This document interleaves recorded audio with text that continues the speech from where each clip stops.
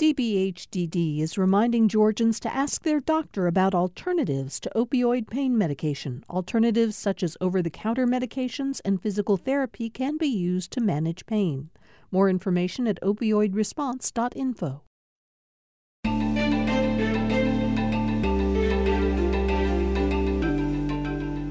We're back today with a special live 2 p.m. edition of Political Rewind between the time we signed off on our typical 9 o'clock live show. And now, of course, we saw the inauguration of Brian Kemp. He is now official. He's beginning his second term as governor of the state. All the other state constitutional officers were sworn in as well. The lieutenant governor, Burt Jones, inaugurated. We're going to talk a bit about Brian Kemp's speech and some of the issues that he highlighted during his talk. And we have a few other political issues that we'll get to on the show today. So let me go right to our panel, introduce everybody, and start the conversation. Kevin Riley's doing double duty. You were with us this morning, Kevin, in our abbreviated show when we sort of anticipated what we thought the governor might talk about, and to some extent, we got it kind of right. Yeah, we did. And Bill, I've got to tell you, I mean, being back like this reminds me of the early years in my newspaper career where, all we had to do was put out a couple print editions and we always had a deadline and we knew things weren't perfect. And we'd say, hey, we'll be back tomorrow to try it again. So, hey, I'm back this afternoon to see if I can get it done better this time. Well, I'm sure you'll do just fine. Stephen Fowler, GPB News political reporter, is with us. Stephen, you were at the inauguration today over at the new Convocation Center at Georgia State University. It's kind of fun to cover an event like that, but you're doing a lot of work. You're going to be filing a digital story about it shortly after the show today. So I'm really glad you could be with us, Stephen. How was it over there this morning? There was a lot of pomp and pageantry, and of course, there's the military review, and all of the traffic is stopped around it, which is kind of like a normal day in Atlanta, except this time there were cannons. Well, again, thank you for joining us. Tammy Greer, political science professor at Clark Atlanta University, back with us. Tammy, how are you doing? I hope you're well. I am well, Bill. Thank you so much for having me. And we're really happy also to welcome Rick Dent. All of you who listen to the show regularly know that we called on Rick a lot during the midterm election campaigns because nobody followed the ad spending, fundraising as closely as he did. But Rick, I'm glad to say that you are more than just a guy who knows how to keep track of political ads. You have been a political consultant yourself on both sides of the aisle, and you served 3 Southern Democratic governors in your career in politics, the last one being Zell Miller. And I'm really glad you're here today because I suspect you probably had some role in helping them craft some of their speeches. So I'll be interested in your thoughts about the Kemp speech. But welcome to the show. Oh, great to be here. And I was going to say, inauguration days are nightmares for me.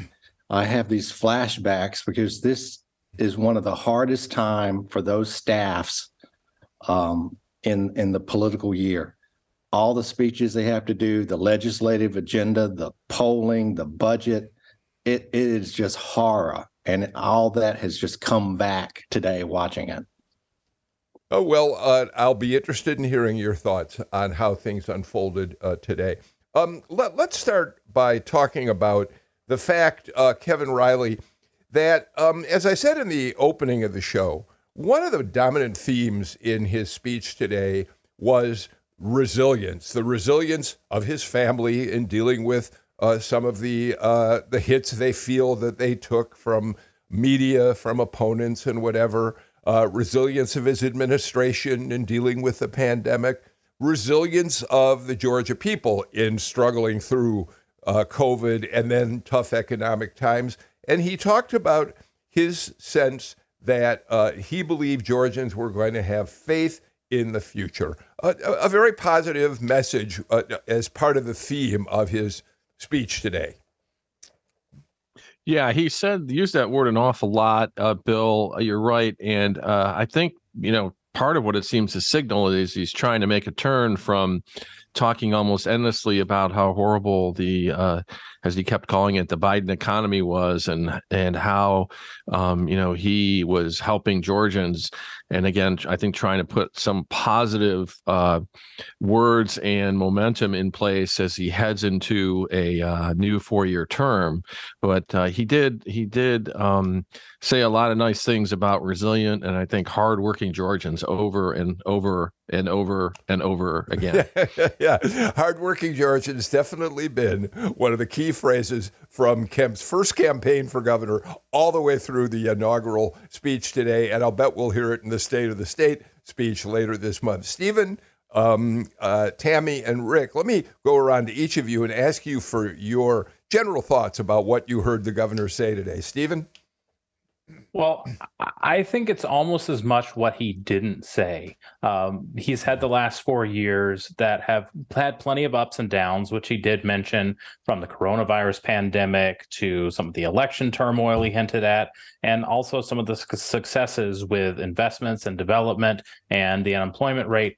But we didn't really hear a lot about what the next 4 years might hold. I mean, Kemp is at the top of his power right now. There's arguably no politician more powerful in Georgia. He's one of the most powerful Republican governors in the country. He has a lot of appeal, not just with the hardcore part of the Republican base. And so the political world is his oyster right now, and there's not a lot of what he's going to do with it. I mean, the budget proposal will come out Friday morning, and we'll know a little bit more about what he wants to do with the surplus and elaborate on things. But, I think, both in the AJC and the Associated Press previews this morning, they both hinted that there's really this question mark of what will Brian Kemp's legacy be? And for now, he's not really sharing that answer.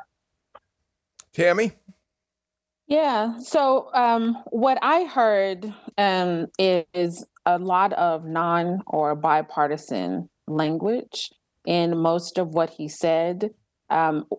Even if he didn't use language of Democrats, he still used synonyms of the language of Democrats in some of his remarks. The way that some of the policies were discussed, and I know that we're going to go into specific policies later, but some of those policies that he's highlighting and touting are very much, if you take away labels and audio of who says what, if you just put the words on the paper, you wouldn't be able to tell which political party that individual is from. So to me, this goes to show that partisan politics are created intentionally to separate people from one another. Yet at the foundation and core, when we really don't have, as Kemp doesn't have a reelection to look forward to, can really discuss matters, policy matters, in a way that there is broad agreement rather than attempting to discuss and to get folks at their quote unquote base on board with them, that the policy is really universal.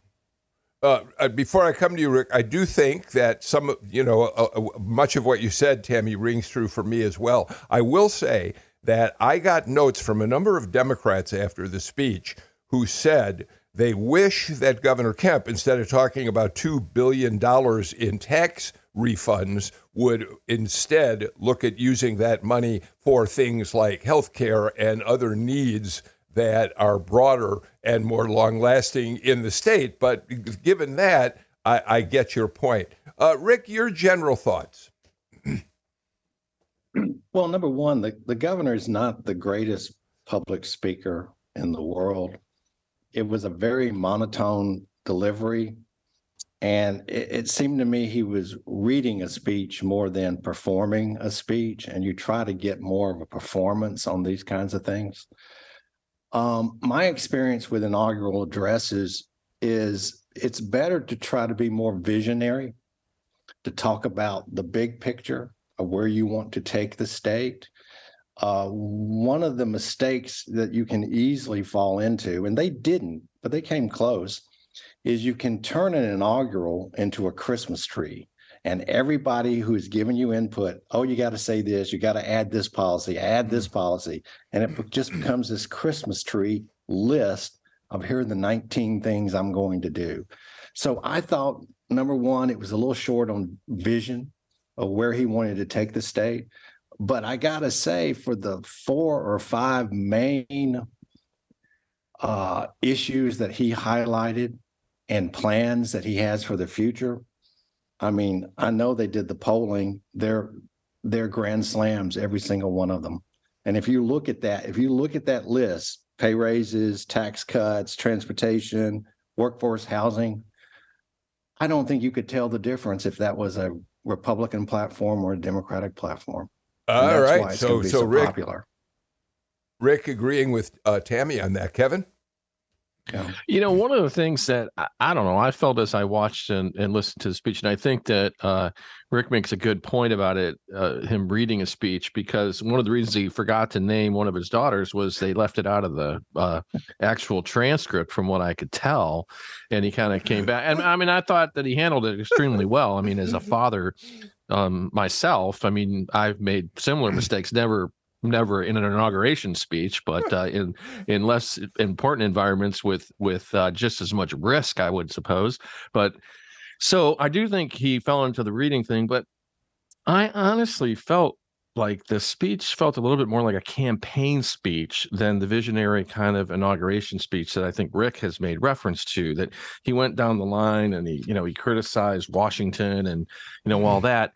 And part of what I was thinking as I was listening was, oh, okay, well, this isn't his last campaign. He's not saying anything in this speech that might come back to hurt him if he's going to run for Senate or he's going to do something else. Okay, so I want to mention one area where he may have come closer to a visionary image of what the state can become when he talked about his administration, Stephen, attracting Rivian, Hyundai, all of these plants that are going to produce batteries for e-vehicles. And this is what he had to say about that, Stephen. In all, the electric mobility industry will be responsible for 35 projects across Georgia to the tune of $23 billion of investment in 28,000 new jobs. I believe this is a unique moment of opportunity for our state and for the thousands upon thousands of hardworking Georgians who will benefit from great jobs and incredible, innovative companies for generations to come. That's why by the end of my second term as your governor, I intend for Georgia to be recognized as the electric mobility capital of America. Stephen, between all of what he talked about, the addition of this expansion, the $2.5 billion expansion of Q cells, the solar panel and component manufacturer, that very well might be what Kemp looks at as his legacy down the road, what he's done in terms of alternative energy, which is an interesting direction to go for a guy who's as conservative as he is, Stephen. Well, and I will note the very next line that he said is, to accomplish this goal, we're keeping our foot on the gas, which is, there was quite a bit of laughter in the Convocation Center. It's either an unintentional rhetorical misstep or a very, very clever one, but either way, it's noted. It is. I think when you look at the way Georgia has evolved over the last 2.5 decades of Republican control, you've seen the type of conservative economic policy and pro-business policy that has attracted all of these different industries to the state that you're not seeing in an Alabama or a Tennessee or even a Florida in the same way. And it's made Georgia this economic center of the South. And it's made it such, honestly, a battleground state too, because, there's not exactly a lot of hardcore conservatives leading electric vehicle manufacturing companies. And so it's bringing in the types of people that don't vote for Republicans. And so Brian Kemp, in a lot of ways, his legacy may be kicking off an era of governance in Georgia or solidifying it where it's a state that maybe votes Democratic and a little bit more liberally and progressively at the federal level, but supports conservatives at the state level because of that type of policy, because it's the kitchen table issues he talks about. You know, he's not going out and being antagonistic like Ron DeSantis is on owning the libs and, you know, being antagonistic on issues like abortion and gun rights, but he still did those conservative things. But at the same time, he's bringing billions and billions of dollars into all parts of the state and helping people at the end of the day make more money, keep more money, and be able to spend it on what they want, which is kind of a bipartisan thing. Rick, the talking about e-vehicles, talking about alternate sources of energy, that's visionary in terms of what he hopes for the state, yes? It is, and it does a couple things. It continues this idea that came out of the Republican primary that Brian Kemp is actually a different kind of Republican, that he's a moderate. Mm-hmm. Now, we can argue whether that is true or not, but it further solidifies that idea. I think, number two, it's good politics.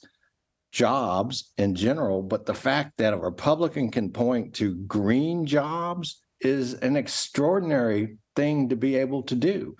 And look, he learned from 2 years ago how those Democrats won in Atlanta and Georgia, and that is those suburbs and those college-educated women. And he knows, and he saw it again this time, he won and Warnock won by appealing to those groups and not being strident and not being red meat. And he was a completely different candidate. And so if you want to talk about what his legacy is going to be, I think it's going to be, in the end, he's going to have a future political place to be. But number two, his job as governor is to make sure Republicans continue to lead this state when he's gone. And he can do that by being a great governor. So I didn't mean to interrupt you there, Rick. Tammy, another way that he certainly hopes people will thank the Republican Party, and him specifically, was talking about the tax breaks. As much as $2 billion. He talked about it during the campaign, and he put it in the speech today. Let's just listen to a little of what he said, and then Tammy, jump in. We can't fix every disastrous policy made in Washington, D.C. over the last 2 years. But because we were in your communities and heard your concerns and your challenges, my budget proposal will fulfill two big promises I made to the people of this great state. First, we will once again return $1 billion of your income tax in the regards of a refund to our taxpayers this year. And second, we will allocate $1.1 billion for a one-time homeowner property tax relief grant to help you with rising local property bills. So, Tammy, you pointed out, he talked about things that could be as well Democratic as well as Republican. Tax cuts certainly fit that bill. So I find the talk about Brian Kemp extremely fascinating in that Brian Kemp is taking progressive policies and repeating them and getting credit for them in the state of Georgia as if it's a Republican-led thought process. Because if we could be clear, and not that everyone is a Senator Inhofe to get on the floor of Congress with a snowball to say, how is climate change real and it's snowing in Washington, D.C., it was still the mentality of many Republicans to say that climate change is not real, and then fighting green energy policies. And still there was a trope about green policies and environmental concerns. So I find it very interesting that a Republican governor is getting credit for progressive type policies and making it appear as though he's doing it for all of these different reasons and getting credit as a moderate, when, again, taking labels off of it, let's just appreciate that there are these policies there. Let's also appreciate that having these environmental policies in terms of these green companies also is an economic matter. So it really isn't a who is winning. You get rural Georgia winning because of this. You get expanding the state economy, and you're getting increased employment. So who can disagree with that? I also find it fascinating that the governor would say that he is fixing every disastrous policies that came out of Washington, when the state of Georgia received something like $4 billion or close to $4 billion of that $6.6 billion surplus that the governor is touting, and saying that he's returning to the taxpayers of Georgia. So perhaps, and I again understand that there's probably one of those notions of talking to the base. Perhaps though, if one could resist being partisan about these matters, it benefits every political party, it benefits every citizen, every taxpayer, and it's interesting to me how come that can't be the win. Why is it that a partisan slant has to be put on it in order, to throw shade at a particular party? Excuse me, there were a couple of partisan shots that I want to get to in a couple of minutes, actually, in the speech today. But Kevin, we should point out that the other, I suppose, major takeaway from the speech today is he is offering in his budget pay raises for teachers, other educational staffers, and state employees, I think about $2,000.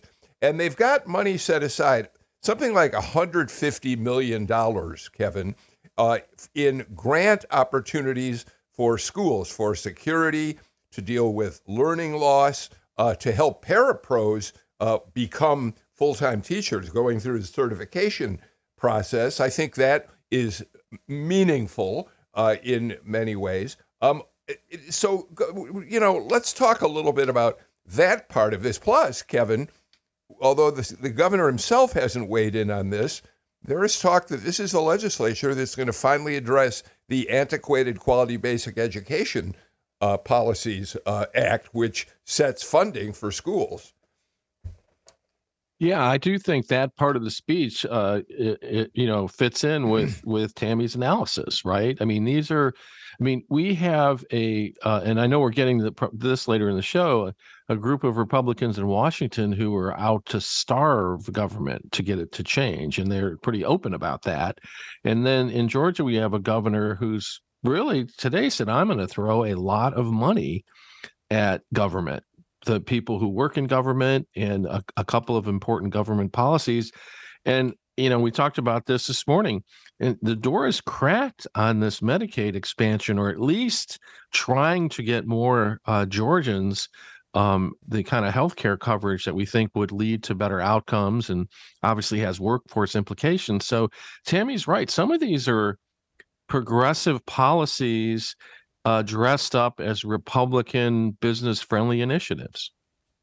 Okay, Stephen, we got to get to a break, but I think it's important, I'll make the point, that an inaugural speech is not a State of the State address, in that, as Rick really has pointed out, in many ways we hope it'll be a more visionary look at what a governor wants to accomplish. We'll hear more details, we think, between the release of the budget and then the State of the State speech later.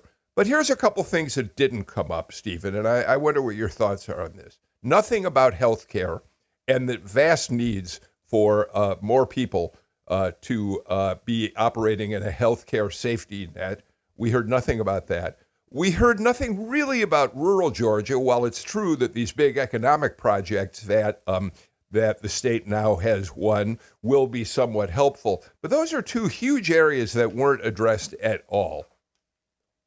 Well, I do think it is, it's important to think of what the role of the inaugural address plays versus the State of the State and versus the budget document.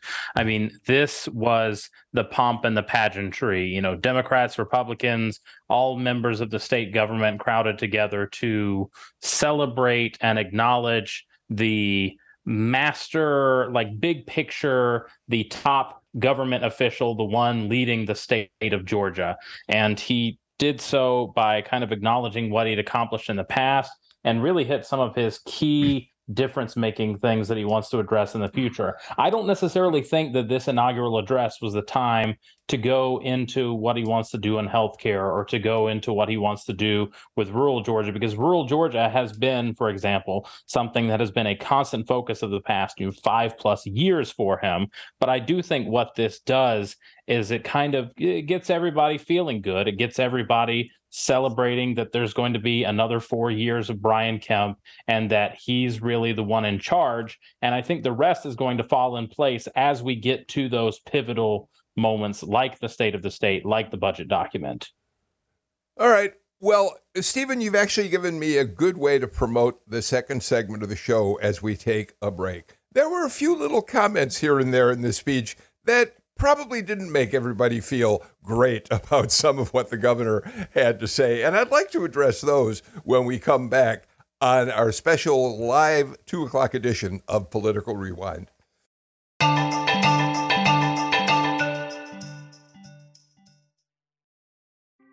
Thanks for listening to Political Rewind. If you like this show, you'll also like Georgia Today. It's a daily podcast from GPB News, bringing you compelling stories and in-depth reporting that you won't hear anywhere else. Join me, Peter Biello, for this quick and convenient way to get the best of GPB News' extensive coverage of the topics that matter to you, delivered directly to your device every weekday afternoon.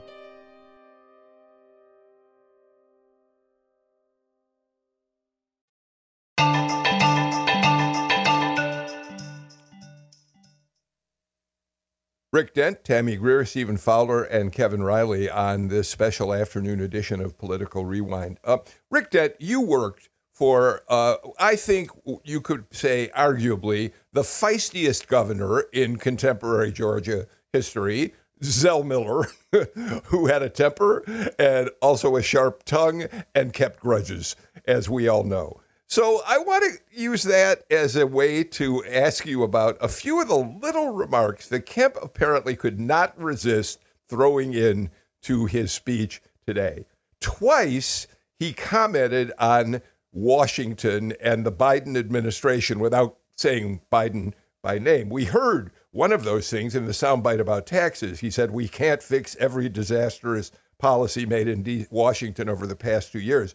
And at another point, he talked about Washington's broken agenda. It just struck me that if you, again, take Stephen Fowler at his word, this is about how we all come together to celebrate a new term for a governor who says, I'm governing for all the people, not just those who voted for me. Those are the kind of things maybe you want to avoid in an inaugural speech. Well, but he also attacked the media, and I think that can unite all of us, can it? He did. Listen, well, let me jump in there, Bill. No. I don't want you to go right. first. Don't let him get it on my time. Kevin Riley, you can't go first. He did, by name, essentially. He said the Atlanta newspaper, and then he talked about really all the rest of us in the media. But go ahead on that, Rick. Now, look, part of the inaugural, you've got to throw the red meat out there for your base. You can't just sound like Republican light Governor Brian Kemp. Wait, why do you have to do that in an inaugural speech? Because you gotta dance with the one you brung to the dance. And you got to appease that base. You can't lose that base. There's no future for him without that base. But at the same time, while he threw it out, again, most of the focus was on those 4 or 5 items that appeal to everyone. And remember this, and I know he's got the budget address coming and the state of the state. If he really wants to be successful, and this is what we tried to do with the governors we worked with, you got to be disciplined and focused, and he shouldn't go beyond what he's already outlined, because what you don't want to do in your first 2 years is get bogged down in little Vietnams and fights throughout that legislative process. You want to talk about 4 or 5 things, you want to deliver those 4 or 5 things, and then pat yourself on the back. And also remember this in terms of the agenda he's trying to lay out. He knows that he is in a party that will try to overstep. And this gives his party the ability 2 years from now and 4 years from now to go to the voters and say, look, here's what we really did. Tax cuts, school security, transportation, jobs. Don't worry about all that other crazy stuff we did. So staying focused on that will help him and will help his party in the long run. All right, Kevin Riley. He did refer to the Atlanta newspaper. I'm looking through the transcript of the speech, and I can't find the exact quote. I apologize for that right now. But essentially what he said was he kept up doing what was best for the hardworking people of Georgia, despite the Atlanta newspaper, rest of the media, and the pundits who criticized him frequently. Go ahead, Kevin. Well, I would like to congratulate the governor on joining a long list of Georgia governors who have criticized the Atlanta Journal-Constitution, and welcome to the club. And I guess what I would say is we'll keep doing our job, which is to hold the governor accountable, to make sure the citizens of the state know what decisions the governor is making, why he's making them, and their impact on citizens of the state. And I would particularly cite when we got all the governor's email between his advisors during the pandemic, and those emails showed that the governor was not necessarily following the advice of health experts, and he made decisions that were, as he cited over and over, good for the state's economy. And we have 40,000 Georgians who died in the pandemic. And that is not for us to judge. That is for citizens to judge, but it's important for citizens to know whether the governor likes that or not. Stephen, I don't want to spend too much time on this because we're used to it. I mean, those of us who have worked in journalism know I hear it on this show almost every day when I say things that some of our listeners really don't like. They let me know it very quickly.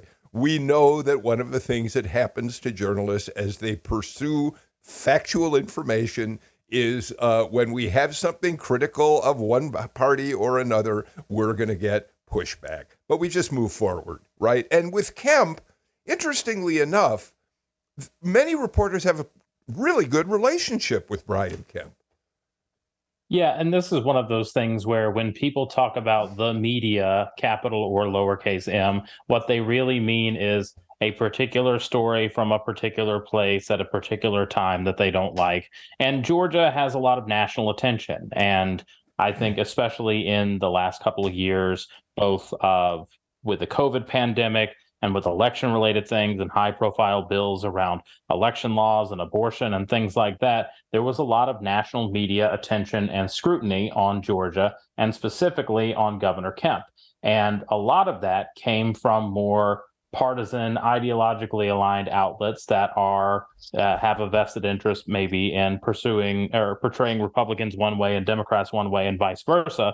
But that's not the same as the people who roam the halls of the Capitol, during the legislative session and go to all of the different events and cover the ins and outs of the state. And so, yes, I would say, the people that live in this state and cover this state and Governor Brian Kemp for the last 4 years, every day, have a different relationship. And even though he did mention the Atlanta newspaper by name, I think it's a different relationship than maybe all the national media and things, because the governor also did mention, he's not paying attention to talk shows and the cocktail circuit, although I'm sure he is talking about Political Rewind, and they do pay attention to everything we say here. But, the Georgia's got the national profile. And I think in that regards, I do think a little bit of that dig is a lot of the national media coverage that ridiculed Kemp for a lot of the coronavirus things and pushed back on a lot of the laws. And during the campaign, constantly wrote about how Trump was going to destroy him and he was weak and vulnerable and wasn't going to win. And then he ended up blowing things out of the water in 2 elections. So there's certainly a media-shaped chip on his shoulder.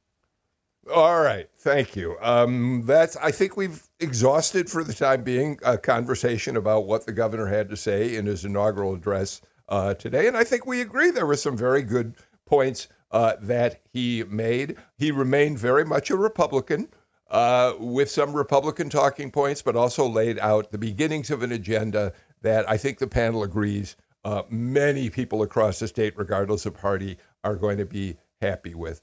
Tammy, just before we leave Governor Kemp, though, we've just learned that Brian Kemp has been invited to Davos next week, a highfalutin annual gathering of some of the biggest corporate people in the world. He's going to be there on a panel with several other members of the U.S. Senate. His spokesman said, quote, he is going to, this is the quote, to share his, quote, long record of conservative governance, protecting individual liberty, championing opportunity, and will show that can serve as a model for economic success around the country and around the world. It's a big deal that he's going to be at Davos. But the reason I bring it up is this is the next stage in Brian Kemp's career, right? Becoming truly a national figure now that he has won second term as governor. And perhaps part of that list is to expand job opportunities in the state of Georgia, in welcoming other industries and businesses who perhaps looked at Georgia before and didn't, and now may take a second look. So it again goes to the point of some of the folks that go to the conference again move into the new progressive policy spaces. And so it's one of those opportunities where he or his spokesperson can say conservative over and over and over again to try to gaslight all of us. It's really one of those notions to say, we are open and understand the opportunities that are here in Georgia, that we are allowing businesses from the West Coast, from the East Coast to come here and hey, not only to the Southeast, but choose Georgia. And so he can say conservative from his particular space to speak to his base. At the same time, to go to somewhere that can have, again, tropes of progressiveness, you're actually being a moderate in order to expand opportunities for all of the people of the state of Georgia and perhaps the Southeast. And so it doesn't have to be partisan in that effect. Oh, no. I mean, Kevin, I suppose we can all say that some of us kind of make fun of Davos because of the kind of gathering it is, but there are economic opportunities there for a guy like Kemp. Absolutely. And I'm sure that in the end is the way he'll talk about it, right? I mean, I've never been invited to go to Davos, and I keep hoping, but I don't think it's coming through anytime soon, Bill, although I keep sending him tapes of this show, and I'm hoping that will have some influence. But no, I actually think, when all the smoke clears, don't you want the leader of the state of Georgia mixing it up with top economic, powerful people in the world for the sake of the state's reputation, the possibility of bringing new jobs and all of that? I mean, I don't think there's much question about it. Okay, let's do this. Let's get our final break of the show out of the way. We'll come back and take on several other issues in political news today. This is Political Rewind.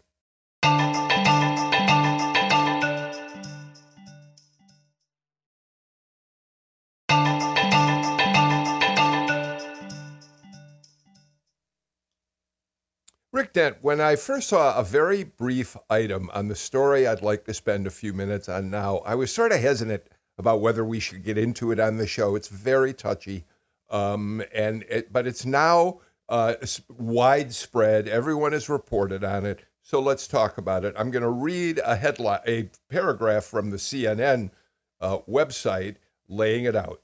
A Republican strategist for the Herschel Walker campaign alleges that Matt Schlapp, the influential chairman of the American Conservative Union, groped and fondled his groin as he drove Schlapp back to an Atlanta hotel several weeks before the November midterm election.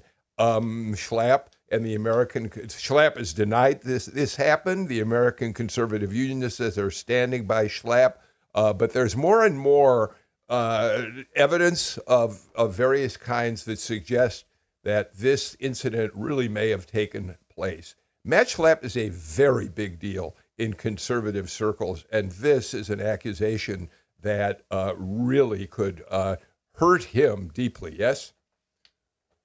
Oh, absolutely. And the whole thing sounds, so ugly. And I think the good news in all of this is it appears that the staffer who was victimized handled it perfectly in real time, going to his campaign and going to staffers and his superiors and reporting it in such a manner that his superiors on that campaign found him to be credible.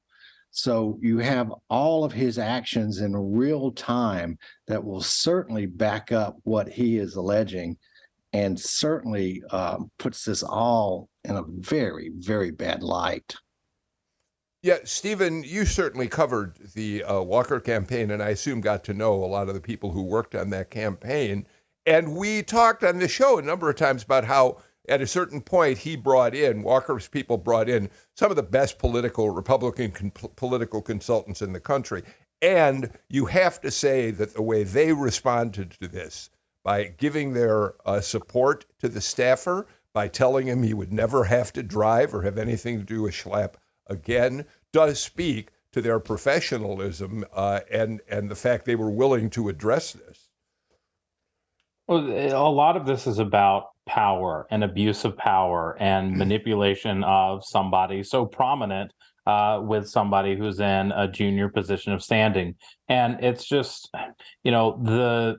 the denials that have come have been in the form of attacking the outlet that first reported it, the Daily Beast, but then CNN and NBC and the AJC and countless other outlets have corroborated this story. And what you're getting from this is a denial that's not really a denial, but also, if the denial were true, it would be calling into question multiple people from across the campaign spectrum who would be telling falsehoods about Matt Schlapp. And that just does not appear to be the case. I mean, this is not something you do to make up for clout. It's not a Democratic hit job to try to sink Herschel Walker or try to sink Matt Schlapp or things like that.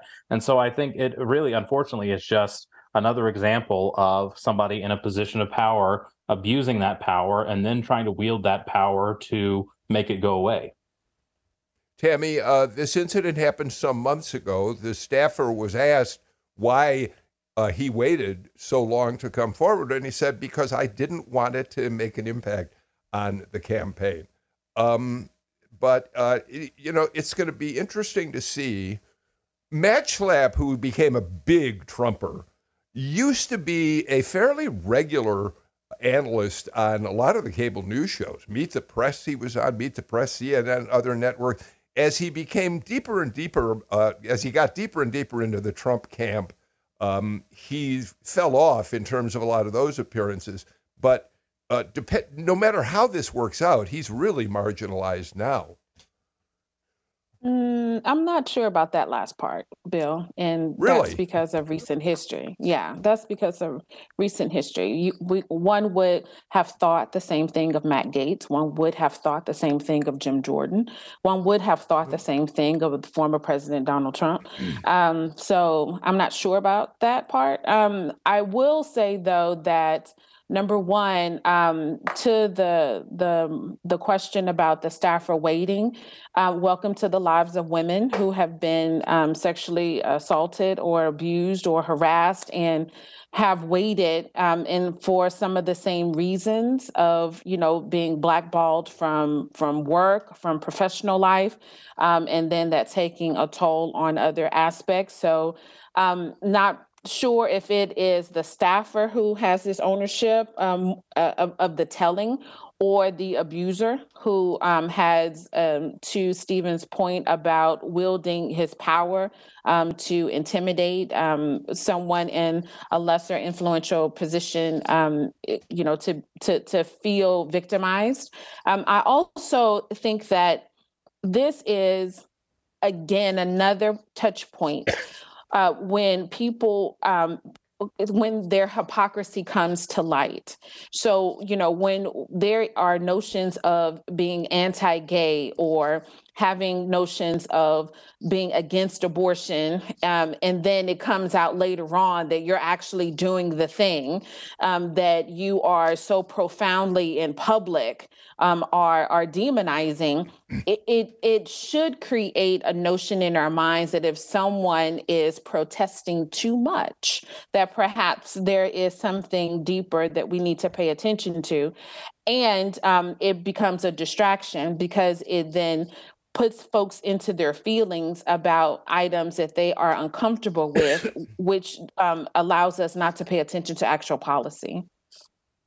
Kevin, I do think this is one of those stories that tests how news organizations make decisions about proceeding with stories based on accusations without proof necessarily. So how do you come to that decision at a place like the Atlanta Journal-Constitution? Yeah, it's always a very tough decision, and often there's a lot of checking on the credibility of the story, sort of off the record or for background for people who don't want to be quoted.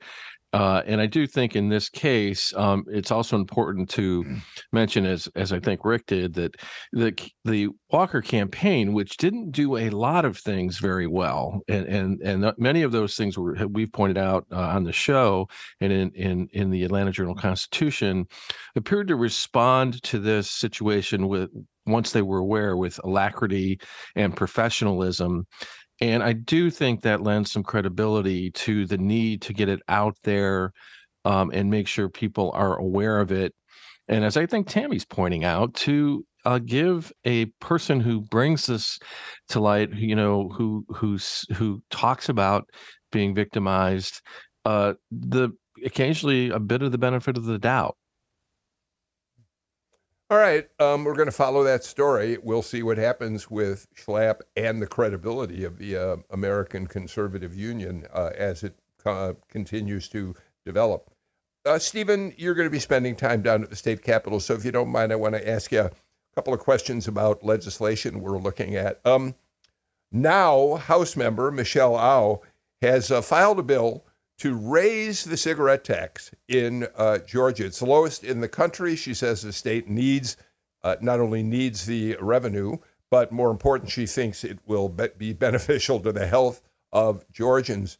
The question is, they've looked at this before and they've never been able to pass an increase in the cigarette tax of any substantive amount. Well, right. I mean, it gets to the interesting economics and morality arguments of a lot of tax-related things in Georgia.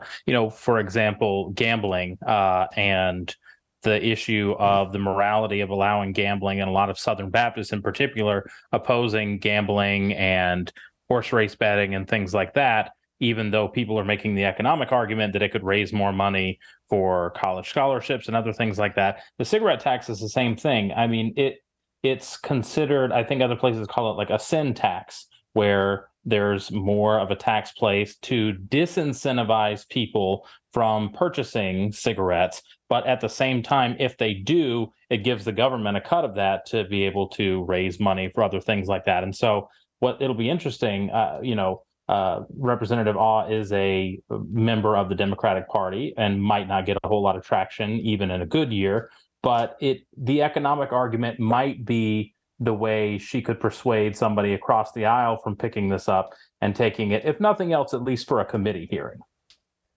Rick Dent, there's another interesting revenue issue that the legislature may take up this session, and that is, as we start seeing more and more e-vehicles on the road, the question is going to become, how does the legislature come up with bills that will address the shrinking revenues that we may start seeing from the gas tax, which, by the way, is back in place, 35 cents on for regular gas, I think, or 31 cents for regular gas, 35 cents for diesel, now that the governor's suspension is over with. So they got to figure out, how do you make back revenues for roads and other infrastructure? And that's an issue they're going to wrestle with this session.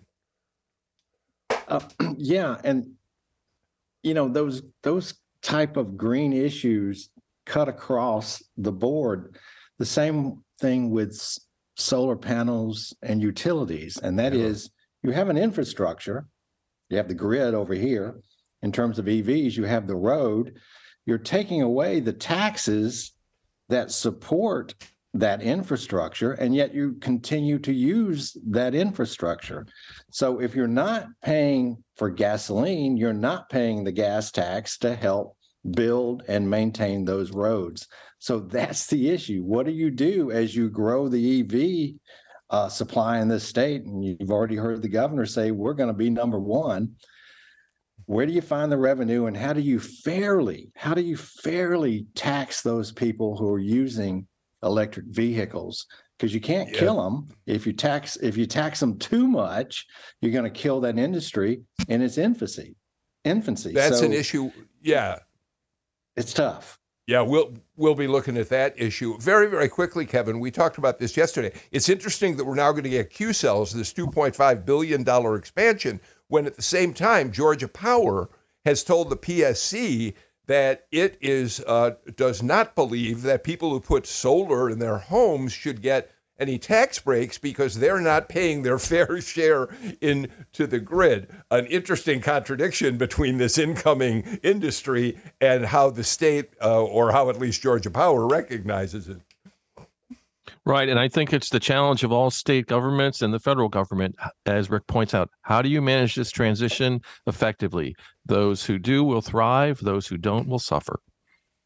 We are completely out of time. What a great show. Thank you so much, Tammy Greer, Kevin Riley, Rick Dent, Stephen Fowler. We'll look for your piece on the inauguration soon at gpb.org. That's it for us. We're back with a brand new show tomorrow. In the meantime, I'm Bill Niga. Take care and stay healthy, everybody.